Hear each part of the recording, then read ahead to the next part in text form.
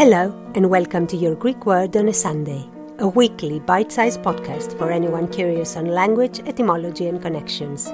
I am your host, Emanuela Lia, and wherever you are in the world, if you want to entertain your brain for a few minutes, this is the podcast for you. Let's go! Choros in both ancient and modern Greek means dance. Avlos means panpipe or flute. In ancient Greece there was a festival in honor of Dionysus. In that festival, theatre was born, but also a long tradition of religious dances to the sound of a flute.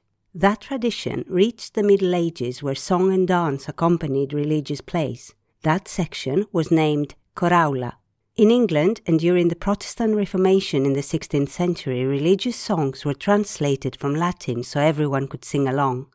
Those songs were named after the French and shortened version of choraula, carol. Choros. Carols.